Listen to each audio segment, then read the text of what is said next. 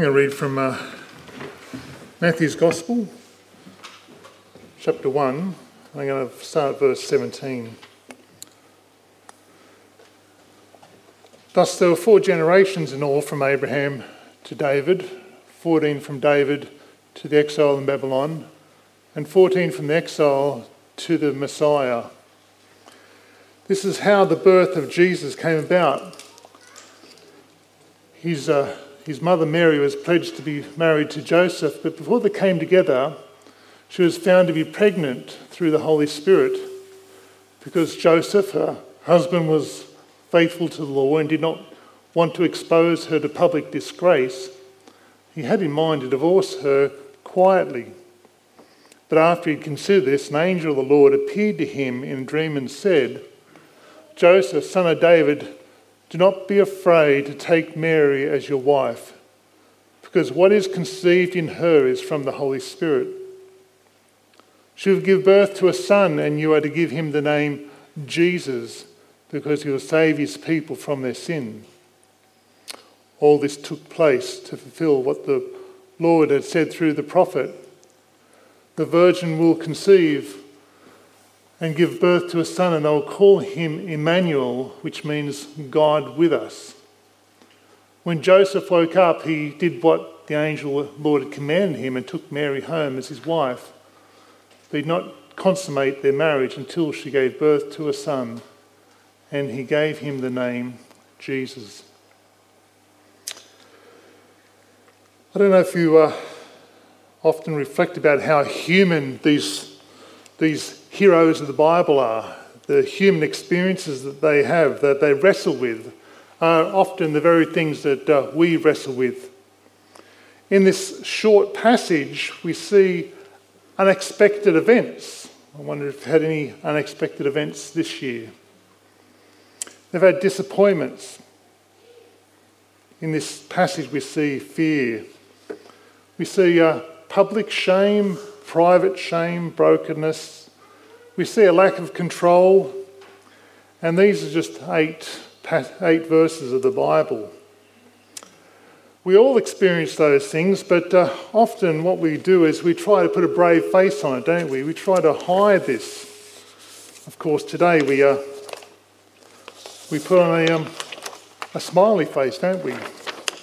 We want people to see the smiley face or the intelligent face. We love the intelligent face. We struggle sometimes, and so we put on the cool face. We want people to see how cool things are for us, how controlled. Sometimes we want to put the romantic face on, don't we? Of course, romance. And sometimes we just put on the zany face, we're just so zany.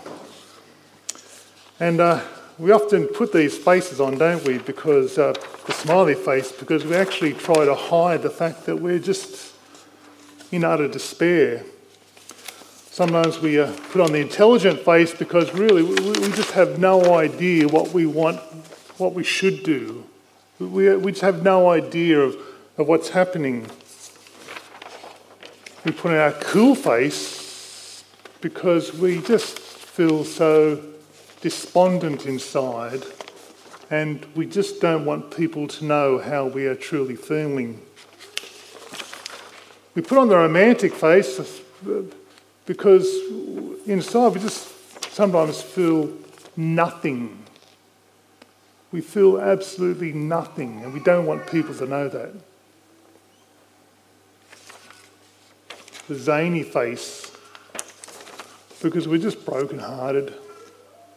We're just sad inside, and we don't want others to see what we're like inside.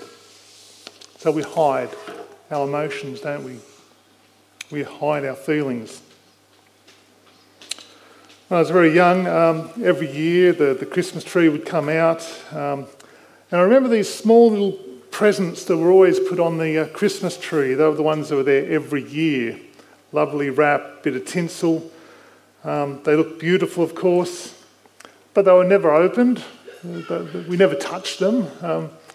And over some years as a young child, I suddenly realised actually that there's nothing in them, there's no value because they were never opened. And I think sometimes we can feel a bit that way. Like we want to put on the best front, we want to put on the shiny tinsel, we want to look good because we're actually scared that people are going to discover what's inside, that we're feeling emptied and we feel there's nothing inside. So we put on that bright face. We put on that outward appearance. We put on the colour of the tinsel. We put on the emoji. We put on the smiley face. We put on the zany face because we just want to hide the fact that we are desperately lonely and sad inside. Fear. I guess it's fear, isn't it? The limiting factor. As we come to Christmas Day, this is often a day of joy and celebration. We want joy and happiness. And of course, the joy and happiness that matters is my joy and happiness, isn't it? That I feel joy and happiness. And sometimes if I'm going to feel joy and happy, what's going to be needed is other people to give to me. That somehow they're going to pay the cost for my joy and happiness. Because someone's got to do their bit today. Someone's got to clean the table after the celebrations happened. Someone's going to have to clean the dishes. I would hope by now someone has thought about what's going to be eaten today, what's going to be shared. I hope that's all been worked out. Because I know in my household it wasn't me. So I hope someone's done it. We are desperate, aren't we, for joy and happiness at this time. And sometimes we're a bit scared, fearful. And we're fearful to give ourselves to others. Because, what if they truly knew me and they truly experienced me and they don't like me or they don't accept me?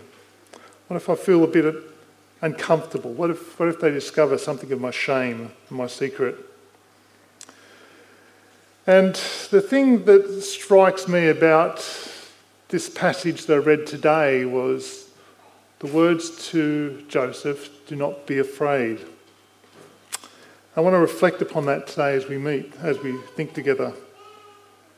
In today's reading, I started with there was 14 generations between Abraham and David, and there's 14 generations from David to the Babylon exile, and 14 generations between the exile and to Christ. And I know that for most of us, that is useless information.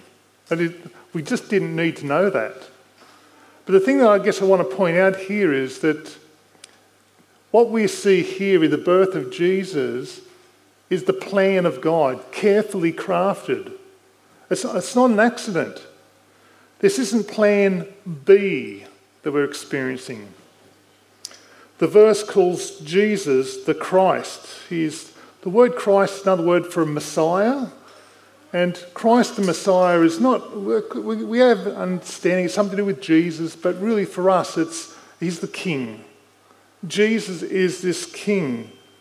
The King that was longed for in the Jewish culture. They've been waiting from Babylon, they've been waiting for this King to come because they want salvation. Because they were afraid. They were always under some sort of oppression.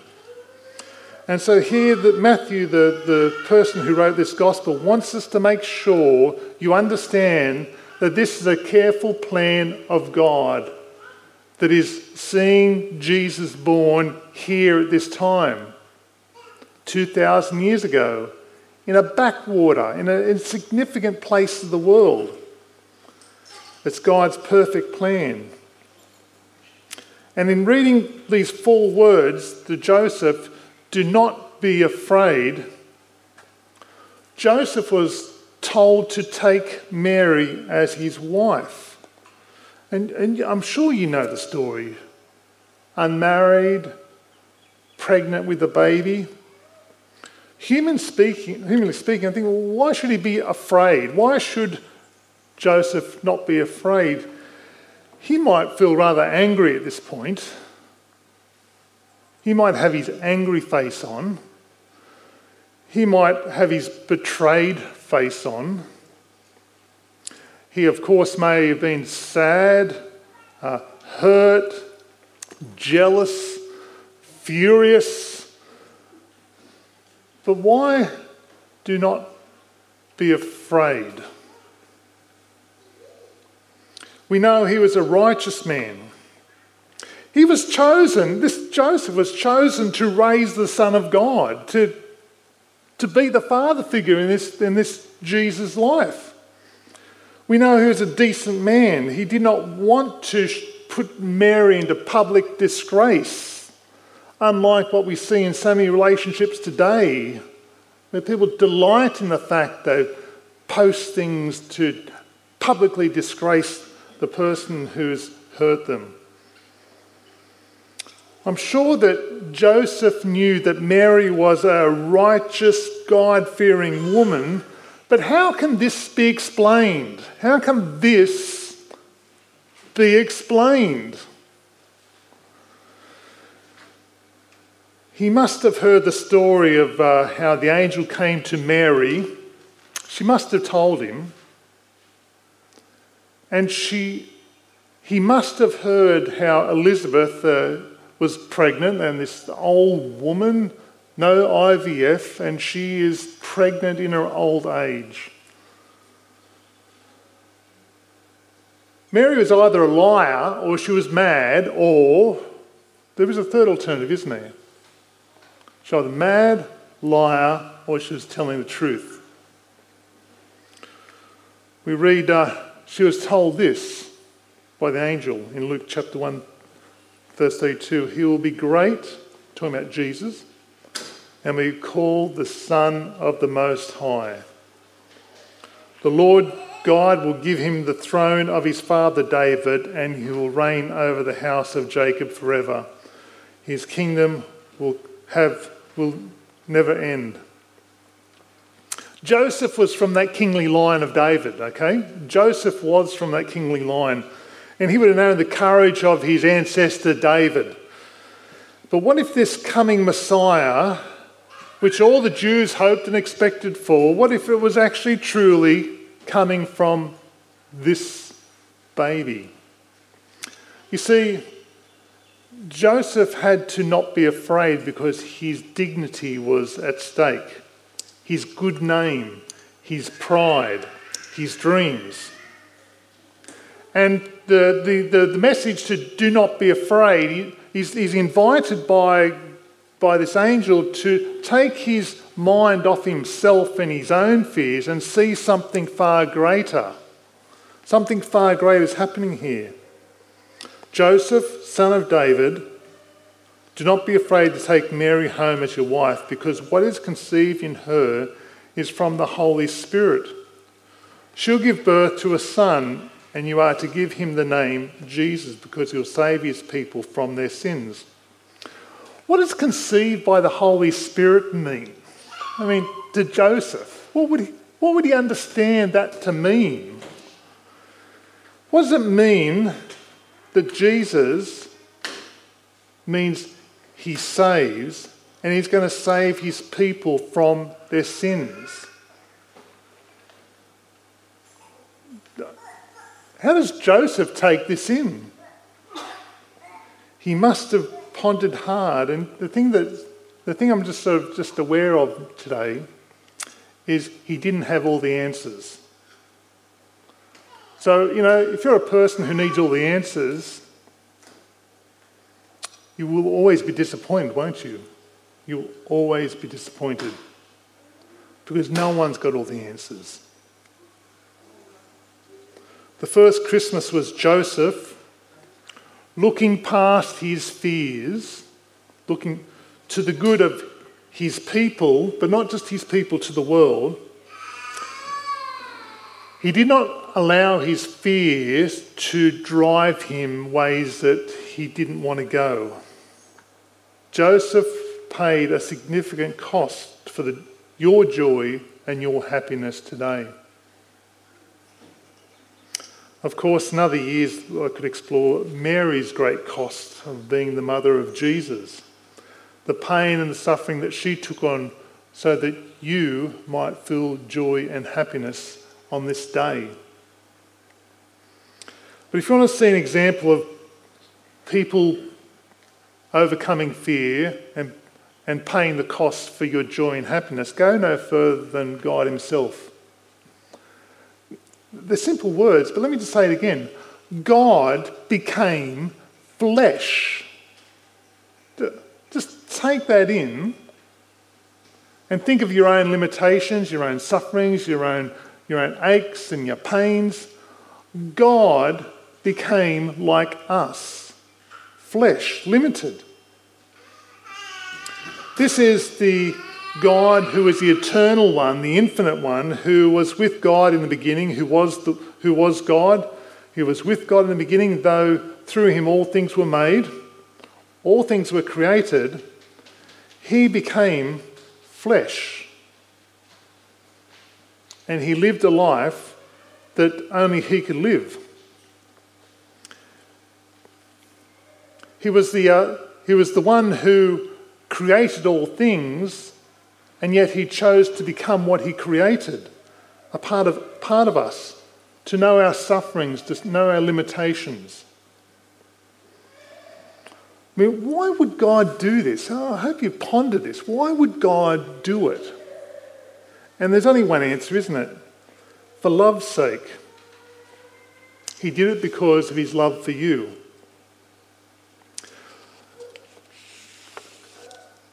God's not fooled by our smiley face, okay?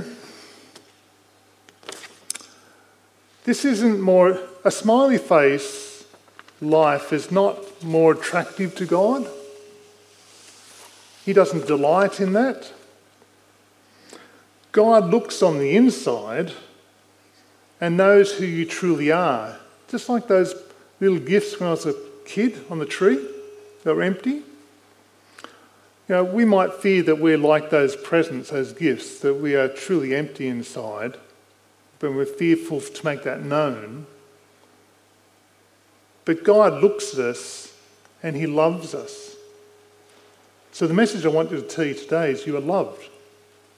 You are valued. You are treasured. God would not become flesh if you were not treasured and loved and valued. You are significant to God. You're not like those useless presents on the Christmas tree. You are valued. He treasures you. He wants you to come near to him. That's the remarkable gift. For those of us who have discovered that, that's what we rejoice in today. That's why there's joy to the world. And let me encourage anyone here who wants to discover that maybe again or for a new, press into this. You won't have all the answers. You won't have all your questions answered. No one can do that. But let me encourage you to be like Joseph. Do not fear.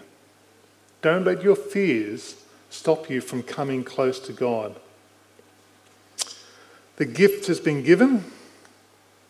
It's there for you to receive. So I'm going to pray. And just thanks to God. And then after the prayer, we're going to be... a box will come round for the gift. The Baptist World Aid is any money you receive today is going to go to Baptist World Aid in the disaster as they care for communities in disasters. So let me just pray, and then there'll be the box come around that you will be able to give your gifts.